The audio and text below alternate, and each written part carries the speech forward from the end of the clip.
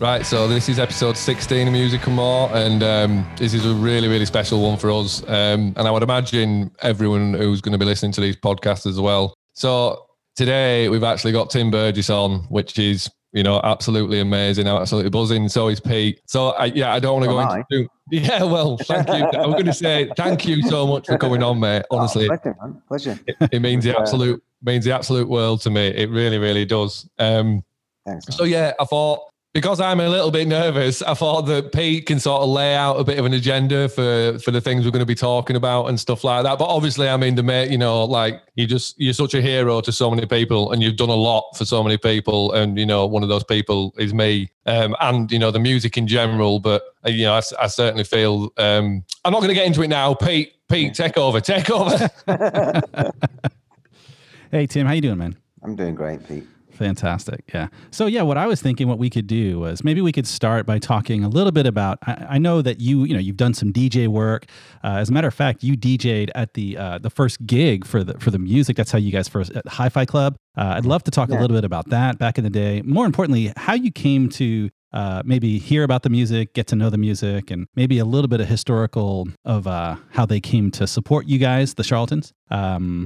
Then I want to talk about, if it's okay, I'd really love to talk about your latest album. I love The New Sky because huge fan. I think I can say this without reservation. I think it's the best work you've done. And I'd love to talk to you a little bit about that. And then probably the big topic would be to talk about Tim's Twitter listener party, because it's been generating a lot of buzz globally, and certainly a big start for the reunion of the music. So I think that's a pretty big topic. But that to me is a big agenda for an hour. What do you think? I think that's fantastic. Yeah, I mean, start at the beginning. I'm pretty sure it would have been, Tim Vigan introducing me to the band, and whether it was with a single or a track, and just loved it straight away, and felt it was, I understood it.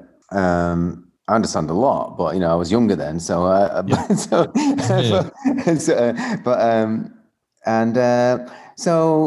pretty sure that would have been the way that I ended up DJing for the music early on, and then we worked a lot together in early on. And they were, I think, voted the best Charlatan support band ever. Oh, nice. Well, I mean, no, but not now. Not now. At that time, of the week. And don't take that in any way the wrong way at all. It's all meant to be in the right way. I mean, just up till that point, they were. Everyone thought that they were the best band, and so it just seems to all fit, with where we were all thinking, and the music was good, and it was great, and DJ'd for them since, and we'll do again. We're already planning to do it again. Yeah. I mean, that's the thing for us, especially. Our first ever gig as the music. We'd known Tim Vigan not that long, and we were doing that Christmas party, and he said, what about the idea of Tim Burgess DJing, which were just absolutely amazing. Do you know what I mean? It blew our minds anyway. But it were more a case of you at that point doing that. It gave us such a massive leg up. Do you know what I mean? Because it made that night so special, and that's what Tim Vigan always wanted from our gigs and our early shows, that it would be an event, like a party, and not to coin the pun, but sort of for the people. Do you know what I mean? And you DJing at that little sort of hi-fi club, and it was cool as fuck, the set, and it were a brilliant night. I remember it vividly. Although we were terrible, we were shit on that night. No. But the party were awesome, man. But it's just the point of, it was just a great thing for us. And then, like you say, I could talk for a long time about that in itself. But then to actually get our first proper support slot, and it be you guys. Do you know what I mean? It was just absolutely mind-blowing, and it just feels like everything that you guys have done for us just all has made a big difference in all of our lives. Definitely. I think everyone has to give each other a helping hand, and I think I'm sure you've done the same for other bands. Yeah,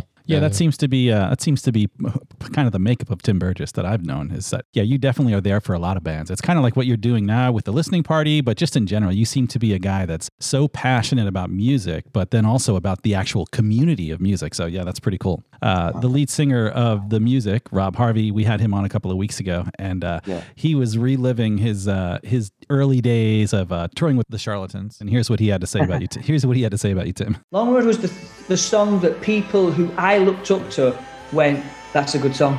Yeah. So I remember Tim Burgess coming up to me when we were supporting them the first gig, and he was like, I love your single, man. And being like, whoa, really? Like, you know, when your heroes are saying that's a good song. Yeah, that was the first song I ever heard, and I was hooked. I was like, that is a quality song. Yeah. He's a good lad, isn't he? For sure. Well, what can you say? You know, it's like so sweet. The other thing as well, though, is we were so young. Do you know what I mean? Like, but when we were on that tour with you, it was the Wonderland tour, wasn't it? So, well, that 2001? Yeah. 2001? Yeah, it was 2001, yeah. So that's, you know, we were literally 19, sort of maybe just 20, I think. I can't remember. I can't think that fast. But to go out, and it was quite, you know, you guys were quite intimidating, not just in terms of like how much presence you had in that as a band, but that was the thing that struck us, were just like every one of you was so welcoming. And that were always something that, and I experienced it a lot afterwards, working with other bands, when we were support, and you don't get treated quite the same way, do you know what I mean? And you just don't feel that level of, all right, lads, how are you doing? Do you know what I mean? Thanks for supporting us. Do you know what I mean? Just that sort of grounding thing that, that grounding thing that makes everyone human, for God's sake. Do you know what I mean? But you guys, all of you, just had that in spades, and that was just it made such a big difference to us at that early stage. Do you know what I mean? Like, if there were a band that we could have gone out with as our first proper band, you know, to look up to as well, you know. Yeah. I mean, I remember it being a really great tour. And, you know, I remember, we watched you every night. And so we don't do that with everybody. Don't tell them, though. I know exactly what you mean, mate. I know exactly what you mean. Who was the worst band? Just kidding. Yeah.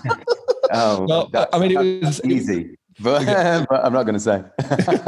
That was the same for us, man. I mean, like, that was another sort of amazing education for us. I mean, I suppose it's a clinical word to use, but to stand at stage and watch you guys every night. Because, you know, we were sort of good in our own right, but then it was like watching you guys, we're just like, oh man, that's fucking so, like, I don't know, it was hard I always found your music hard to describe, and especially that Wonderland album and how that sort of fits into everything. But at that point, like the way you were using your voice, do you know what I mean? And sort of alongside that driving rhythm section that you've always had, it was just powerful. And obviously watching how people connected with you, do you know what I mean? Watching fans connect with you and stuff. That record. I mean, I gave up smoking and sang in falsetto. Yeah, and I don't even know whether I could do it now. So it's a good job I did it then. You know. That's interesting, man. That's interesting. But you know, you talk about singing with falsetto, sort of. Was that like? Because I think I remember you talking about Curtis Mayfield. Is that where you were coming from with that sort of vibe? Well, yeah. I mean, obviously, only in my own. Yeah, of course. My own brain, you know, thinking that I was like, you know, could pull Curtis off, you know. But I mean, no, but what it was its own thing, really, you know. A song like Judas or Man Needs to Be Told, you know, I think Love Is the Key, all really good songs. And once I get onto something, I feel like, you know, it's like every song has to be in falsetto, and the band are like, are you sure? And it's like, all right. You know, every song has to be falsetto, and it pretty much was, you know, it just became that record. Yeah, and I don't, like I said, I don't know whether you could do it now. No, I mean, you know, it's you know, I tried to get up there, and it's like, you know. Well, I mean, you know, I think personally it adds so much to the sound of that record. You know what I mean? It adds so much. It's really heavy musically, and it's really heavy, you know. So it adds the kind of like a brightness at the top, you know. That's right, and sort of the way your presence on stage as well. I don't know, rocking with a falsetto voice. Oh man, honestly, it was like, you know, not to use the word, but just sort of iconic, man. I absolutely loved it. Do you know what I mean? In the same way that North Country Boy and stuff is iconic. Do you know what I mean? That's what I love about you guys. That later stuff is still iconic. iconic. Do you know what I mean? And it still has like power in its own right. But it's still, I don't know. It's like you as a band you've always retained what's made you, but you've always sort of brought different elements into it. Do you know what I mean? And that's something, I don't know, that obviously gives you great longevity and obviously great respect anyway for doing things like that and for changing your sound. Do you know what I mean? Even though you, as I say, you retain the core of it. But yeah, just talking about that in itself, watching you guys and having the sort of privilege of being on that tour, Well, yeah, memory. It's good memory making machines, aren't they? Tours, going on tours, and that was one that lasted, so it's great. Yeah, I mean, some of the best moments of my life. Do you know what I mean? I'd stopped doing this effectively 10 years ago. But then what you're doing now, what you're about to do, it's like blows everything like into a new, I don't know, whatever it is that things blow up into. A new era, Yeah, exactly, man. Tim, you've got a cadence like no one else. I mean, the amount of albums the Charlatans have put out, and then the amount of solo albums that you've put out in between Charlatan albums. Yeah. I honestly, that, let alone all of the other side projects that you've been doing, I honestly don't know how you have the energy to just keep doing it and to actually still stay so good. That's really that's a compliment, but also I'm still bewildered at how you did it. Passion, isn't it? I write every day. And then you just end up with like piles of stuff, and things that seems to fit together and things that, work well with other things. Mm-hmm. Yeah. And so just don't stop really. But I mean, it's not like I do it all day, every day. I just do a bit every day, and it pays off in the end, Sometimes you have good days. Oh, well, and I identify with that because that's what I'm purely about, and I've been since sort of, when I've been rejuvenated by obviously your listening party, which we'll get to. But since then, that's all I'm doing is writing, sort of, and like you say, in your head, it kind of feels like you're doing it all day, every day. Because certainly with me, it's sort of on my mind all day, every day. But in terms of actually sat there with a guitar or piano or something like that, it's probably less time than you think. But certainly, you're dedicating yourself to that, to coming up with a song, and it's a really great position to be in. It's like I dreamt of that all my life, to be able to write songs, all day, and and then all of a sudden find yourself in that position. It's pretty amazing. So you say you write every day. Have you written anything good today that you want to share with us? Actually, I've driven today. I drove like 6 hours today, so not written anything today. 6 hours, wow. Yeah, not so much today. Not so much yesterday either. But I have. So I don't write every day. But yes, I'm currently writing some new stuff now. So. Wow, yeah. I mean, I Love the New Sky is ridiculous. It's so good, and I listened to it on it. It ends. It's one of those albums that when you listen to, and then when it's over, you're like, and then you play it again, and then you just play it again. Like I've done that so many times. So it's, it's really quality stuff on there. And it's funny because you was talking about falsetto in the previous. There's no falsetto in this, to my recollection, and it's just so good. It's just the melody, the writing. It's really a good album. Thank you very much. I enjoyed making that one, and I'm actually in the process of doing the follow-up to that. Mm-hmm. At the moment, and so which is enjoyable, and it's nothing like it. So it's kind of, I don't know whether it will be seen as the follow-up. Well, it will be the follow-up by nature of what it is.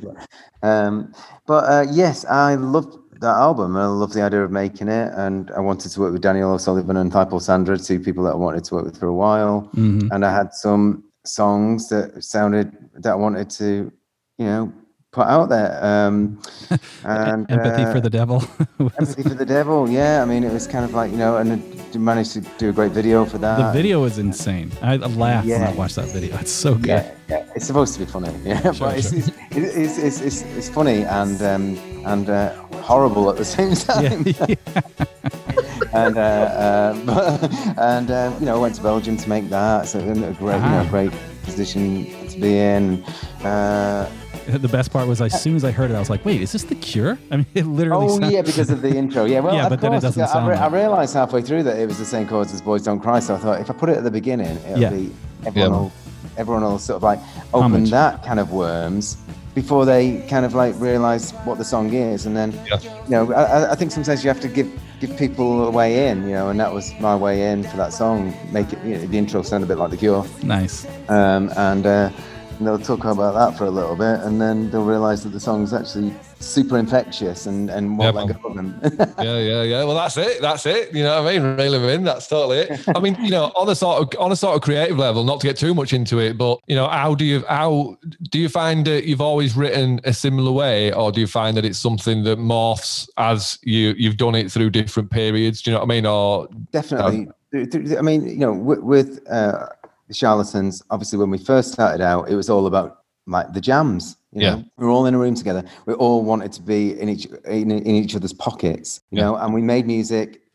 We only practiced twice a week, but we made, I think, like 3 singles in one practice session, and it's like nuts. And then our second album, we tried to do that, and it just didn't work. So we had to sort of like find a new way of doing things. I remember in 2007, I think 2007 or 2008, I bought Logic and just did all my contributions to the album just on Logic and handed it over as files, And then from every album after that, I feel like I've always written the same on an acoustic guitar, and I sometimes. And sometimes I actually do believe it, that all my songs sound the same, but it's just, they kind of do at the beginning, they do. And it just depends on how they inform you when you're in the studio of what to do next, I think. Mm-hmm. So they all start off on acoustic guitar, all similar chords, because, there's not that many chords. Oh, that's it, man, yeah. And you always end up going to similar chords that you like. But with All Of the New Sky, the people that played on it, really put a very different element, brought a very different element to it, and I was really pleased about it because it worked. How do you go about choosing musicians for that sort of thing for other projects? Do you know what I mean? Is it just through sort of connections? Is it people you respect and stuff? Yeah, and my plan with I Love the New Sky was that I was going to take it around the world as this fantastic band. Mm-hmm. And everyone in the audience was going to be taken by this band and want to buy the record. All over the world, we had, South by Southwest, New York. We were going to tour America. We had 3-year visas and all that. And I really thought that that's how this record was going to connect with people. But obviously, the world had other plans. And I still think it will. The band. I don't know, made up of friends really and connections. But my point being is that I really was looking forward to going out and then finding new people to make music with, because that's how you meet people when you play live, isn't it? Well, a couple of things about that I really appreciated. Well, for one, I found the story interesting that the title of the album, I Love the New Sky, was a response to a text that you got from a friend that said, "Hey, have you heard the new Sky Ferreira?" And you were like, "I love the new Sky," and then thought, "Oh, that's a good name for an album." It was just instant message. That's crazy. The magic of instant messaging. And I just wrote, "I love the new Sky." Yeah. Managed to squeeze it into the song, and then decided that it's the album title. But yeah, well, that's it. I mean, I'm doing it a lot, to be fair. I have conversations with people, and they'll say something to me, and I'll be like, "That's a great sentiment." Do you know what I mean? And you just sort of log it in your mind, and you're like, "Right, I'm off to write a song now, off the back of what someone else has said." Yeah. But like I said, I mean, that's inspiration, though, isn't it? That's how inspiration works. It is, and sometimes it's funny, and sometimes you don't know what the meaning is, but it just feels right, and then you look back at it later and think, I would not have chosen that line unless on that day someone had said something like that, or how I was feeling or something like that. So they're kind of like little markers of how you are, I mean, do you not find that? I find that terrifying though when something like that happens, because it's just sort of you're like, well, if me hearing that sentence then led to me going away and writing that song that I literally connect with more than anything I've ever written in my life, there's almost like a running paranoia that you're like, well, where are those moments? Do you know what I mean? And how do you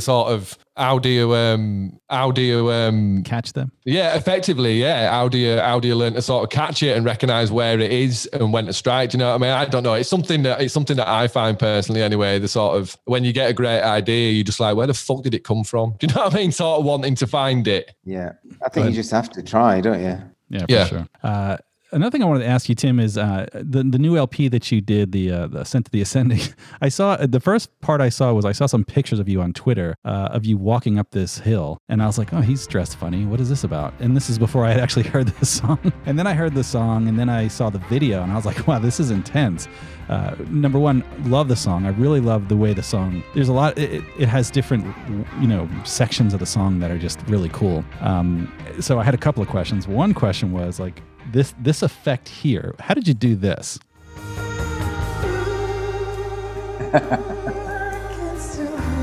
That sounds like so great. I'm just curious how you did that. Plunge on the voice.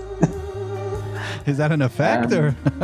Yeah, it's like a flanger. And sounds like a Leslie. Almost sounds like a Leslie organist. Yeah.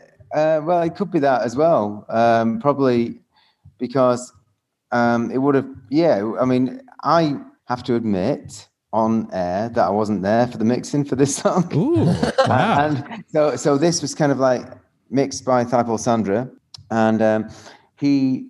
Really, I mean, what I love about him is that when you ask him to put an effect on something, he doesn't just put a touch of effect on something. Mm-hmm. He's not subtle, It's like, and I thought to myself, should I ask him to back it off a little bit? No, that's great. But no. And then the video. Did you really fly in that thing, or was that editing? No, I flew in it. Wow. And the reason why I flew in it was because I was nervous that people would ask me, did you fly in it? And here we are. I have to say, it's not something that I was really looking forward to at all. But I arrived at 8 o'clock in the morning and I saw this microlight landing. Yeah. Right. And the guy came up to me and I knew my flight time was like 4 o'clock in the afternoon. And he said, do you want to go up? I said, no. and all of a sudden he came across as like this big kind of like, and he was a big guy, and he just felt very in control. He said that it had like 6,000 hours in the air and he's only ever had to crash land twice. And he said, and he said, a power failure. And he said, as long as there's somewhere to land, you're fine. Wow. And I was like, all right, well, let's go. And we went up and did like 10 minutes and then nice. I wish, I was counting my blessings, thinking if that was my only chance, I've got to do it again. But it's not my thing, but I enjoyed it really. Yeah. Well, heck, Tim, I'm glad you survived because you were able to do the Tim's Twitter listener party, which is probably the biggest thing we want to talk to you about. And yeah, definitely, man. So obviously, what it's done for us as a band, and then consequently, for me personally, where I was and where I am now and stuff. But and as I said to you in that tweet, really about the sense of community and the power of it, really, and I was really curious as to where your mind was when you got the idea for the listening party in general, because I have to say, when someone told me about the idea of it, I was like, well, I don't understand. But you have to bear in mind, by that point, I didn't even have a Twitter account or a Facebook. I wasn't even on social media. So, do you know what I mean? To me, I was confused by it at first. And then obviously it was explained to me. But it's such a genius concept in the situation that we're in. I just wondered if you could talk a bit about that. I mean, I've had a Twitter account for 10 years and everyone was getting one and I didn't really know what to do with it. And I had, like 3,000 fans because, or 3,000 followers. Mm-hmm. And pretty much every singer in a band had 3,000 followers. and I just didn't know what to do with it. And I actually watched Four Lions. Is that, I can't even think. I'm sitting down. The film with Riz Ahmed in it. And he said that I'm going to tweet along as we watch it. Yeah, like a director's cut. I'm going to watch this. So he sent a tweet and he said, "This is the take. This is the third take, and it's the take that I laughed the least, but I'm still pissing myself laughing." And I thought, oh, this is really great. And I just had the idea of doing it with a Charlatans album. Mm-hmm. So I asked my 3,000 followers if they'd like to have some friendly listening party. And this was 10 years ago. And people loved it straight away. And it's like, check out Martin's bass. you know, Rob's keyboards there, just mind blowing, or like, you know, just and getting more into it. And it's like, you know, there was 3 choices for the cover, and you know, we went with obviously the worst one, and you know, and just like daft stuff. And the dafter it was, the more people liked it. Oh yeah. And did all those albums, all my solo albums to that point, and then again, and then again, and I, you know, just kept doing it, and the more followers I had, the bigger the things were. And there was one point where I asked everyone where they were listening to all over the world, and someone, you know, we were looking for someone to listen to in Antarctica, and we found someone who was actually working at working in the nature reserve in Antarctica. And he's like, so we had every continent, you know, listening to one of the albums, Wonderland or something like that. You know, I can't remember, probably Some Friendly Again, but anyway, so that was the thing. But when the lockdown started, I just thought we'll just do it again because people have got nothing to do, and it's like, you know. And then as soon as I mentioned it, Alex from Franz Ferdinand mentioned that he bought that album when he was like 17, and at that moment the penny dropped. I just thought you should do one, you know, and do it on my Twitter, on my platform, And then Dave Rowntree, and then Bonehead, and then Bonehead did some more, and then, you know, obviously the Oasis ones were massive, and, you know, and Liam kept saying he was going to join, and some more people came, and then he didn't, and then you know, and then he said he was going to join on Morning Glory, and more people came, and then he didn't, and then eventually he did his own, which was massive, you know, and it's like, but you know, there's just been so every single one of them has been an amazing thing because it's all about how much people put into it, you know, and then.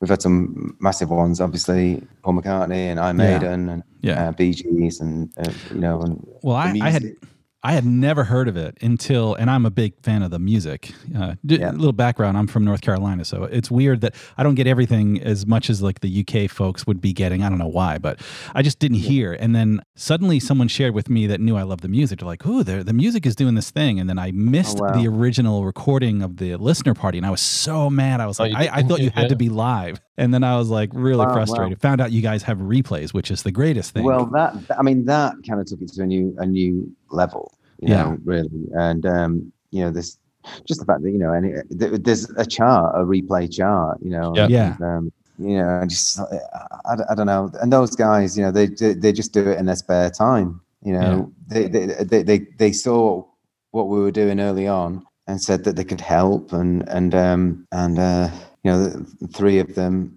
helped me along with like scheduling and the replays and just got all the information really. Well, I don't even know if you know how big of an impact that I know Adam was starting to share, but how big of an impact that listener party had for the music. I mean, these guys hadn't talked for years, and that sort of brought them back together. And it's been an interesting journey the past couple of months to sort of see these guys actually, you know, reconnect as brothers, you know, band members, brothers. And it's just interesting that all happened, and the ground zero on that was actually that listener party. So that's really cool. Well, yeah, because it totally reinforces what you say, Tim, about the fact that, you know, like you said back in the day when you thought, well, you know, do your own, but on my platform, do you know what I mean? And the sort of your platform just gave such, you know, like a megaphone effect, much more so than they would have done on their own platforms. And that is so true of us. Do you know what I mean? In terms of basically, but you know, I would imagine that all of our fans would probably follow you. Do you know what I mean? You know what I mean? It's that sort of thing. So you just were able to reconnect us with all of our fans instantly. Do you know what I mean? And as I say, I had no social media presence, so I had to start Twitter to even take part in it. And when you announced it on your on the channel, like, you know, my phone started going nuts, and I was just like, what the hell's going on?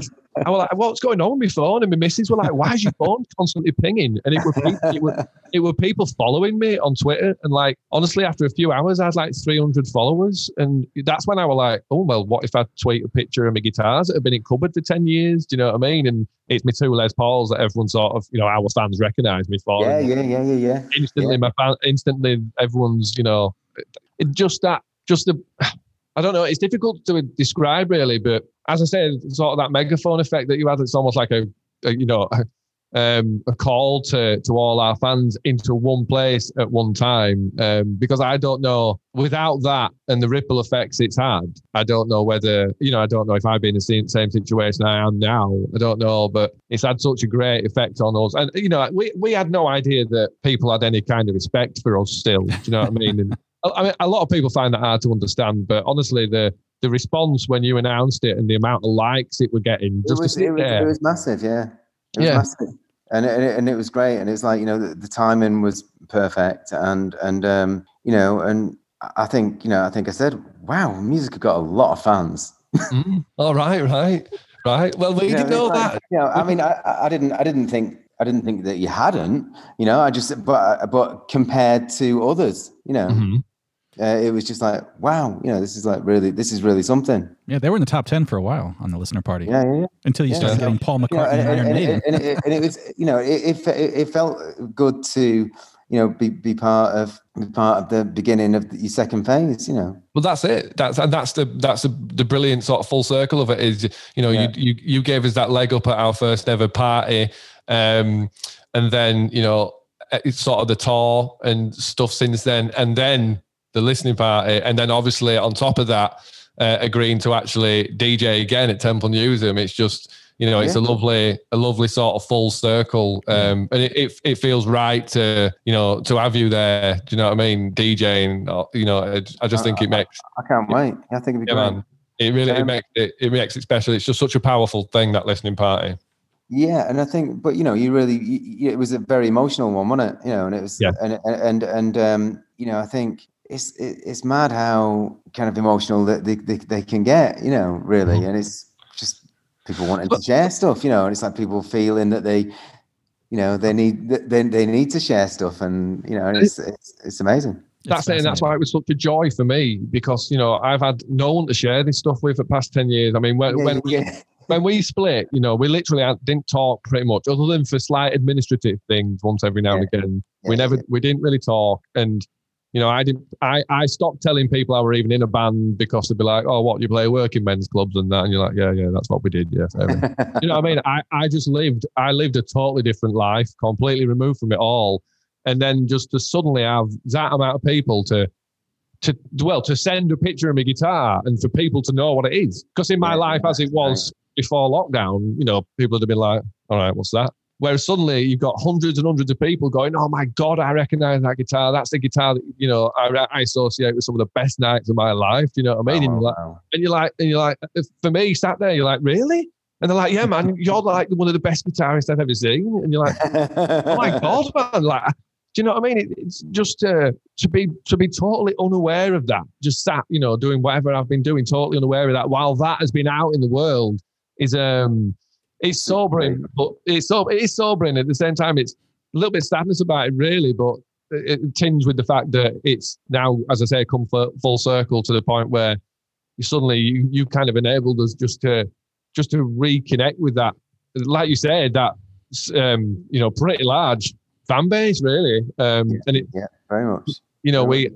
We've got the sort of fans I would think that don't forget about us. Do you know what I mean? And I assumed everyone had forgot about us, but I never really understood that, because it's like, I've been a big fan of the music from ever since they came out, and and of course I don't hear what's going on for 10 years. I don't know, but I don't forget. I mean, I still love Iggy Pop, but like, he didn't stop being good to me.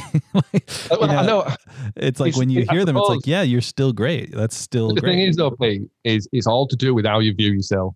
Do you know what I mean? And through, sort of what happened to us at the tail end of our career, getting dropped, Rob wanting to move on and stuff. And I got myself into a position where the way I looked at myself, I was, never going to think, "Oh yeah, there's loads of people out there who still consider me a shit top musician." Do you know what I mean? My brain would have never let me thought that, but it's easier when people show you it. Do you know what I mean? And that's what Tim has sort of done. Do you know what I mean? And like I say, it's what you've done for us as a band, but I also, like, as I say, me personally, I kind of feel like that whole situation, as a result of you doing that, has just pulled me out of such a deep hole. Do you know what I mean? That I've been in for literally like 10 years. Wow. So it's like, it's like being given a hand just to pull you out of it. Do you know what I mean? And it's like, fucking nice one. Do you know what I mean?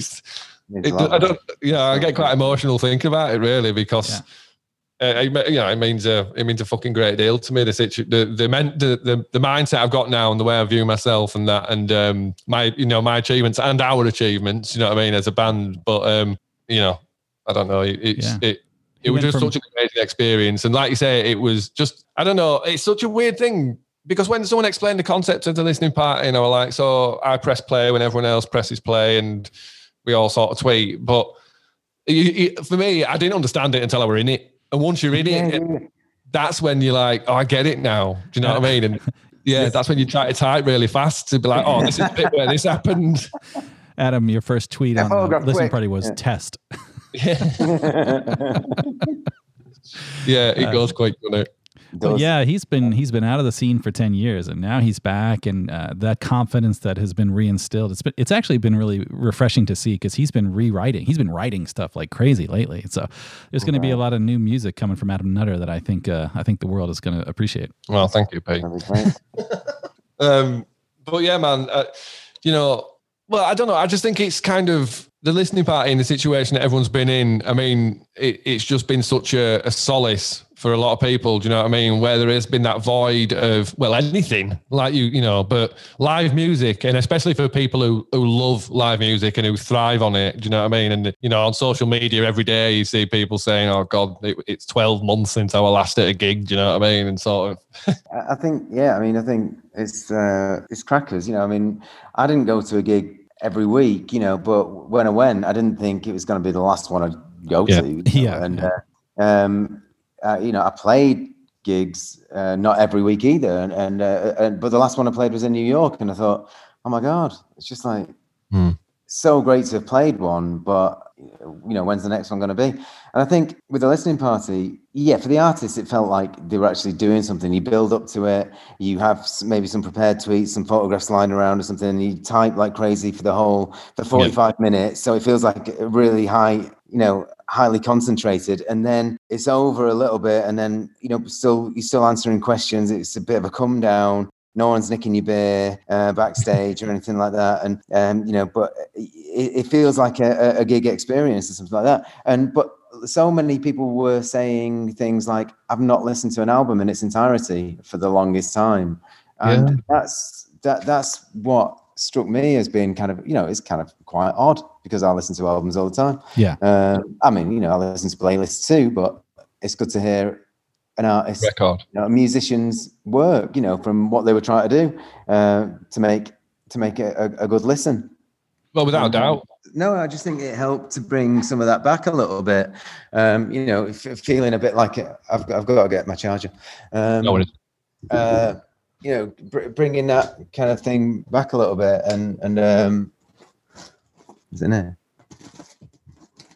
I don't know who I'm talking to. It's over there on the left. It's on the left. Is it here? Is it here?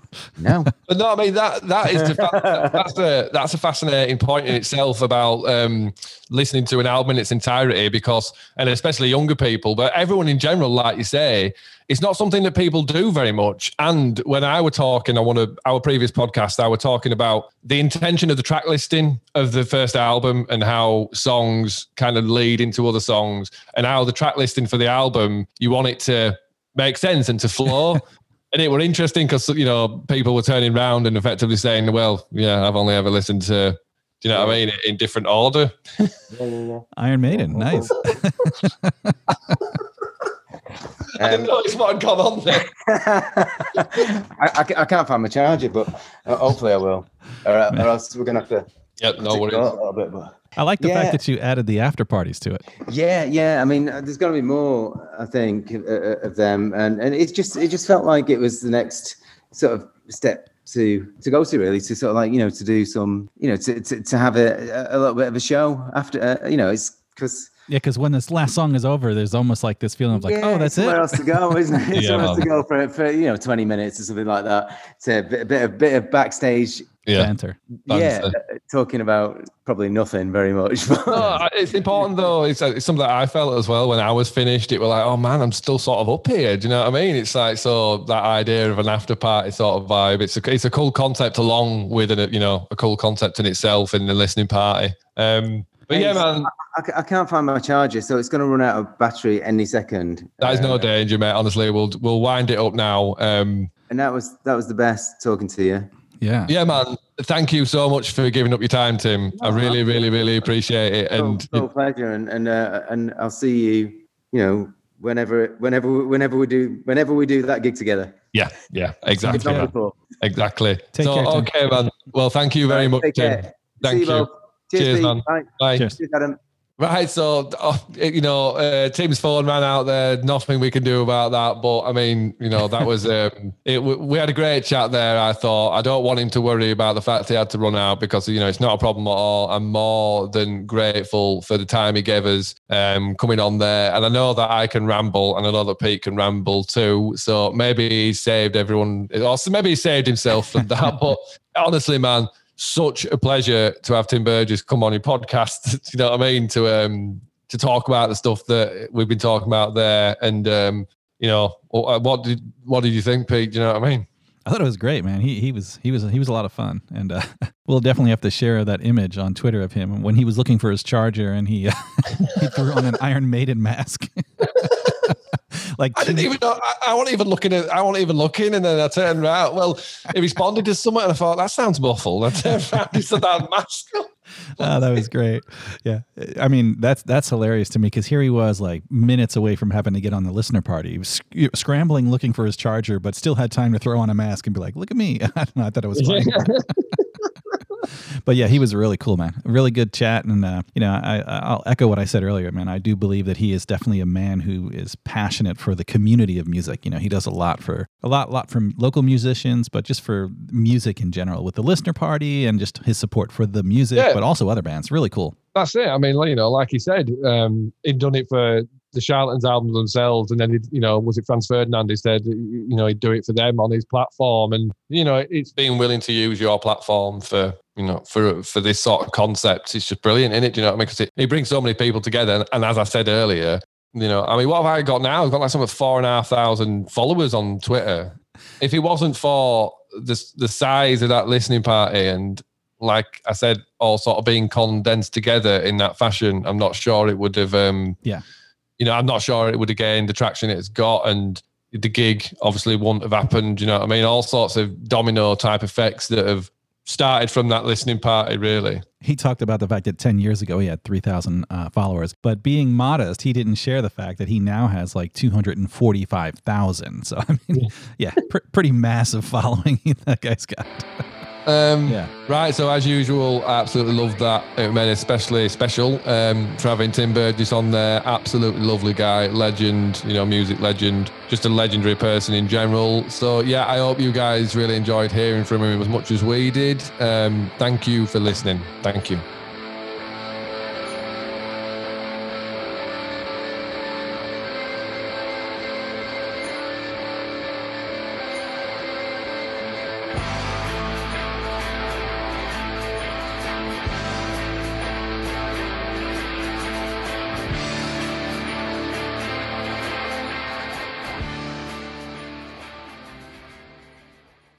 Now then, all right. How you doing, mate? How's it going? You all right?